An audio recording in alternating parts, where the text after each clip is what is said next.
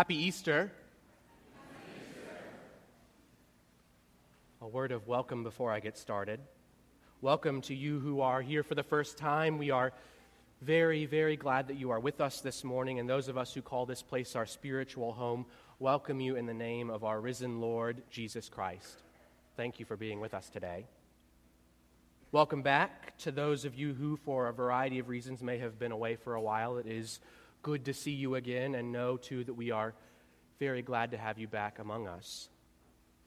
And finally, welcome to all of you who would rather be somewhere else this morning. Maybe you are back from school and your parents made you come here today. Maybe you had a round of golf planned for this beautiful morning, but someone reminded you that Easter Day means church day. You did the right thing by coming here. It's good to listen to your parents. It's good to listen to your spouse. And if nothing else, maybe you can use this as leverage in some way in the future. Welcome. It is really, really good to be with you in this beautiful place on this beautiful Easter morning. Now, I want to start by making the obvious even more obvious, just in case you were wondering. I am not Luis Leon. We aren't trying to trick you. We aren't trying to reenact the scene that you just heard from John's Gospel where Mary thinks that Jesus is the gardener. I am not Luis in disguise. Those of you who come to St. John's regularly know the reason why Luis isn't here, but I've been asked by Luis to read this brief message with you all this morning. This is what he writes to you. I send all of you my Easter greetings, and I want to let you know how much Lou and I wish we could be with you. As many of you know, on Monday, March 7th, I fell while playing tennis and severed my right quad tendon. The surgery to reattach it was successful. That deserves a hallelujah, he says. And he says, now I am recuperating at home. I look forward to being among you next Sunday when presiding Bishop Michael Curry will be our guest preacher, and I wish you all a blessed and joyful Easter day. I invite you on this beautiful morning to continue to keep our rector Luis and his wife Lou in your prayers for a quick and speedy recovery. We want them here back with us again very, very soon. So I wonder if you, like me, have ever had a praise Jesus, it's Sunday sort of week. Anyone ever find yourself saying that? Praise Jesus, it's Sunday. Maybe you've had a stressful week, a sick kid, a tough week at work, or something else, and you just need to be in church. Praise Jesus, it's Sunday, you find yourself saying. I found myself saying that very thing as I was waking up getting ready for church early this morning. It's been a bizarre week, to say the least, for us here at St. John's Church. Luis is recovering from his unexpected injury. I developed a head cold about a week ago, and our diocesan bishop, who was scheduled to preach on Good Friday, had to have an emergency appendectomy on Thursday afternoon. She's fine, she's doing well, she's resting and recovering, but Sarah and I found ourselves laughing on Thursday at the strangeness of all of this week. So I am very glad that it's Sunday. I'm very glad that it's Easter Sunday. Praise Jesus, it is Easter Sunday. There was an obituary in the magazine Vanity Fair on Friday. It was written by Sam Roberts, one of the obit writers for the New York Times. Vanity Fair asked the writer to imagine how the family and friends of Jesus of Nazareth would have reported the news of his death. Here is a bit of what Mr. Roberts wrote. Jesus of Nazareth, a Galilean carpenter turned itinerant minister whose appeals to piety and whose repute as a healer had galvanized a growing contingent of believers, died on Friday after being crucified that morning just outside of Jerusalem, only days after his followers had welcomed him triumphantly to the city as the Anointed One and the Son of David.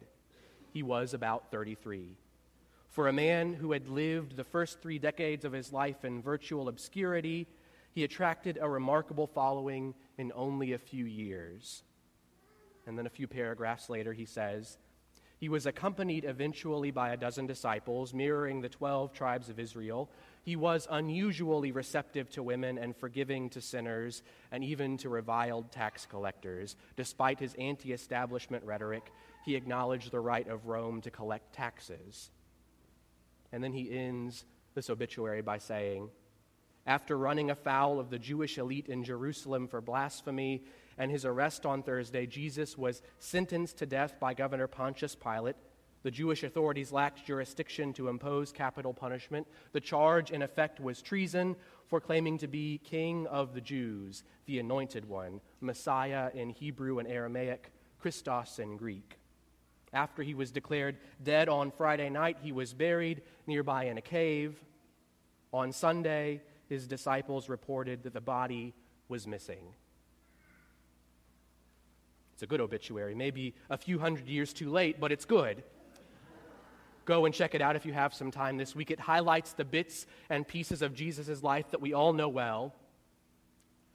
I don't like the ending, though. On Sunday, his disciples reported that the body was missing. Would we be here if that was it? Would we be here if this were just some sort of grave robbery? The gospel writer John writes that early on the first day of the week, Mary Magdalene came to the tomb and saw that the large stone in front of it had been pushed aside. After running to fetch Peter and John, we're told that they run back to the tomb, they see the burial clothes lying in the tomb, and then they go back home, believing. Mary stands outside the tomb weeping, uncertain of what has happened, worried about her Lord's body, and then two angels robed in white appear to comfort her. And then, in case the scene isn't crowded enough already, the gardener appears, or someone mistaken for a gardener appears. It's not until he says her name, Mary, that she recognizes that this man isn't there to tend to the lilies. It's not until he says her name, Mary, that she realizes that this is her Jesus, and he's alive. And then off she goes, running, bursting, announcing the news to the others, I have seen the Lord. It's important for us to say here today, the Easter message, the Christian message, isn't that Jesus' body went missing and so now we remember a good guy who did some really great things. No, that is not what we are saying here today. That's not what Mary said. That's not what Peter said. Did you hear his words in our first reading from the book of Acts? This is what he said. They put him to death by hanging him on a tree, but God raised him on the third day and allowed him to appear, not to all the people, but to us who were chosen by God as witnesses and who ate and drank with him after he rose from the dead. We say boldly, we say loudly as witnesses with hope and joy in our hearts, I have seen the Lord. We have seen the Lord. Christ is alive. Christ is risen. Alleluia. That's what we say as we gather here today. It's as our new presiding bishop said in his Easter message to the church, this story is no fairy tale. This resurrection is very real. Praise Jesus, it's Easter Sunday. After a week where we've witnessed another terror attack, I want to tell you that I need to hear again the story of resurrection, the story of new life, the story of love conquering evil, love conquering hate, love conquering intolerance and pain and death, even death on a cross. And I'm convinced that resurrection is what points us to the answer of how we as people of faith are called to respond when we see evil things happening in our world over and over and over again. We are resurrection people. We are not Good Friday people, but we live in a Good Friday world. But here's the thing. We don't have to wait for something else to happen before we start to act. We can act now. We can move now. We can be witnesses to the gospel's power to change and transform and heal a broken and hurting world right now. When Mary sees the stone rolled away, she starts to run. And then when she tells Peter and John, they start to run. They act immediately. They run to the empty tomb. They see the burial clothes. And then they go out and share this good news. I have seen the Lord. I wonder, are we willing to leave the burial clothes behind? Are we willing to leave behind those symbols, those realities of death? Are we willing to leave behind the burial clothes of sin and violence, injustice, arrogance, xenophobia, racism, sexism, and fear? If we believe in the resurrection of Jesus Christ, then I think that we can. In Christ, we can rise beyond all of those things. In Christ, we can live again for each other and for God. Death is not the final word. The tomb is empty, and love wins. We don't need to wait for more evil, more hatred to creep into our lives before we can proclaim this message to all the world. Love wins.